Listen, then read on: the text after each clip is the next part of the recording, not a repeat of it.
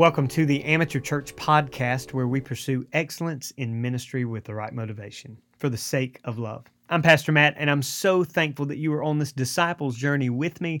This week, we've been reading through Obadiah, Jonah, Micah, Nahum, and Habakkuk, and we have seen so much in these 5 short books. But what we've experienced, I hope, is the very presence and power of God through His Word that is active and living, sharper than any two-edged sword. There may have been, as you were reading through this, some dust that flew off your pages because we don't really go to these a lot. And yet, there is so much that we can learn from these minor prophets. Today, especially, we're going to look at apologetics from these books. And I wanted to focus primarily on the book of Habakkuk, mainly because Habakkuk is one book that we don't really go to often. And as you're reading through it, it's only 3 chapters, but you may have a lot of questions concerning this. Well, there is an apologetic question that rises up from the book of Habakkuk that even the author actually, the prophet actually asks. And it's one that is asked over and over today. And here's the question. As Judah is being punished and going into captivity, and they are going to as Habakkuk puts it, the Chaldeans, that's really the Babylonians, same people there. Here's the question. God, how could you use a nation like Babylon that's more wicked than Judah to punish your children, Judah? Think about it real quick. And that's a question that is asked maybe in a different way even today. God, how can you let evil, wicked people punish your good people or your people? Or God, how can you let bad things happen to discipline those who are trying to follow you? And this is, however you ask that question, this is something that we need to be able to answer to defend the faith, because many of those outside the Christian faith think of God as this unfair God who just sits up in His throne and he gets mad and just hits people out of line and kicks them out of the family. But that's not the case. But we do need to understand that our God is a God of justice, because His righteousness is not like ours. We have no righteousness apart from Christ. Go with me to Habakkuk chapter 1, verse 5. It says, "Look among the nations, observe, be astonished, wonder, because I am doing something in your days you would not believe if you were told." And here's what he says. "For behold, I am raising up the Chaldeans, that fierce and impetuous people who march throughout the earth to seize dwelling places which are not theirs." And then in verse 12, listen to Habakkuk. He says, "Are you not from everlasting? O Lord, my God, my Holy One, we will not die. You, O Lord, have appointed them to judge, and you, O Rock, have established them to correct. Your eyes are too pure to approve evil, and you cannot look on wickedness with favor. Why do you look with favor on those who deal treacherously? Why are you silent when the wicked swallow up those more righteous than they?" And so, Habakkuk is just crying out in honesty. He says, God, why are you using somebody that's more wicked than we are to destroy us in this sense? We aren't going to die as a people, but yes, God, we are being disciplined. What's going on here? And I believe there are going to be two main answers to this. The first is to crush the pride of God's people. I want you to think about this, not just for Judah in their day, but think about us. Why does God allow certain things to take place? Why does God allow us to hit rock bottom sometimes, even using sinful people that don't follow Him, even using secular things, even in a sense, as Asaph would cry out in the book of Psalms, surely God is good to Israel, but as for me, I almost slipped because I got jealous of the heathen and the pagan. Why does God allow certain people to rise into control? Maybe that's a question. Why does God let certain kings and queens and presidents and leaders who are unholy people have leadership over holy, righteous people? Well, notice, I believe it's because God is trying to crush pride. Look at look at Habakkuk chapter 2. He says, verse 4, "Behold, as for the proud one, his soul is not right within him, but the just or the righteous will live by his faith." To have faith and to live by faith means that we exercise a dependence upon someone who is greater than we are. And consider that for a moment. If we say we have faith in God, it means that we have faith outside of ourselves. We cannot do it on our own. Even Jeremiah would cry out, "Let not the rich man boast in his riches, let not the wise man boast in his wisdom, let not the strong man boast in his strength, but let him who boasts boast in this, that he knows and understands God." Jeremiah 9:23 and 24. That we would not trust in ourselves. To crush our pride, God can use any means necessary so that we might live by faith.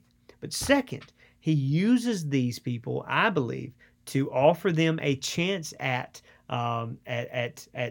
repentance, or a chance at being made right, whether they go with that or not. Now listen to what God says in chapter 1, verse 15. "The Chaldeans bring all of them up with a hook, drag them away with the net, gather them together in their fishing net. Therefore they rejoice and are glad. Therefore they offer sacrifice to their net and burn incense to their fishing net, because through these things their catch is large and their food is plentiful.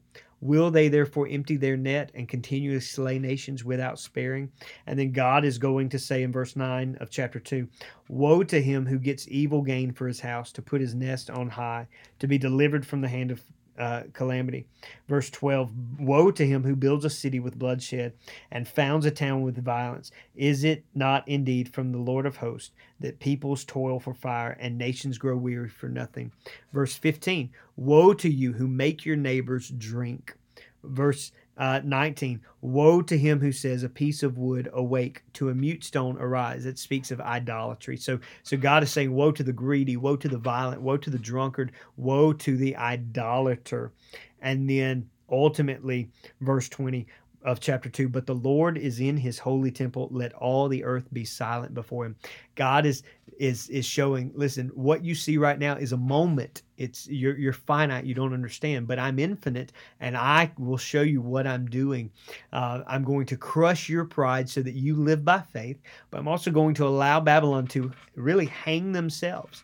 But think about this. God allows Babylon, led by who? Nebuchadnezzar. And as we studied the book of Daniel, remember, Nebuchadnezzar came to trust in the Lord, in God. I believe we're going to see Nebuchadnezzar in heaven one day. And this happened because Israel went into captivity. Yes, there was, it served many purposes. First, to punish Israel for their wickedness, but also to save some in Babylon. And God alone works through that. Well, then what do? We pray. We pray for revival. When you think about apologetics and defending the faith, we must understand that most times the defense of our faith is not in front of people to change their thoughts, but defending our faith actually means that we change. That it's a response of our own heart. I need to trust the word of God. And how do I do that? I pray. And that's why Habakkuk really closes the way it does. A prayer of Habakkuk the prophet in chapter 3, verse 1. He says in verse 2, "O Lord, I have heard the report about you, and I fear. O Lord, revive your work in the midst of the years." You know what the most important word in that verse is? You might say revive. It's actually not. The word is your. Because we get so focused on revive. Oh, let's have revival. Let's do revival. And revival means this newness or this rebirth. Okay, that might happen, but what are we wanting to revive? If we're just trying to revive our things, we're dead men. And maybe your thought is, well, the most important word is work in that passage. No. The work is not accomplished with our effort. The most important word is your. He says, "Oh Lord, your work, revive your work, let your work take place." And if that's the work of captivity at some points, in order to let us go free, then take captive everything in my heart that is not yours, so that everything that is you runs free. Revive your work. And then we need to ask God to revive our praise for him.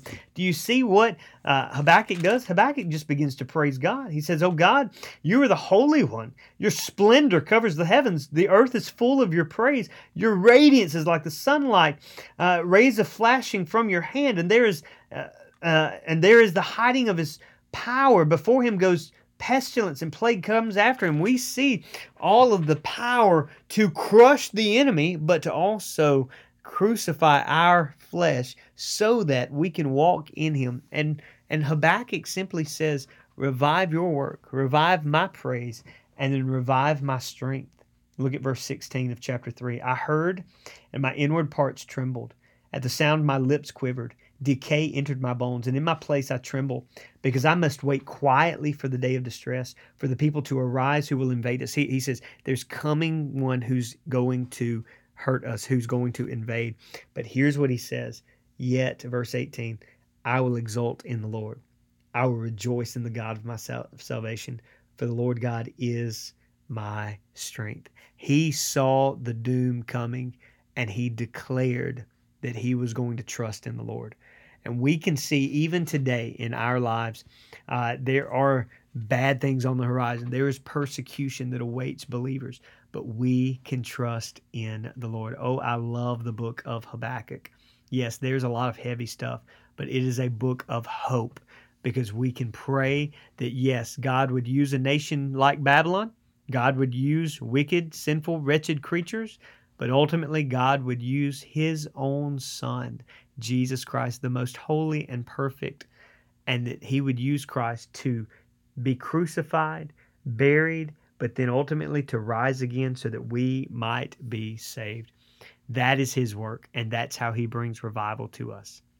As we close out this episode, we want to look at our ministry moment. And I simply want to offer you a ministry that you can pray for, and it is the ministry of the WMU with the Southern Baptist Convention.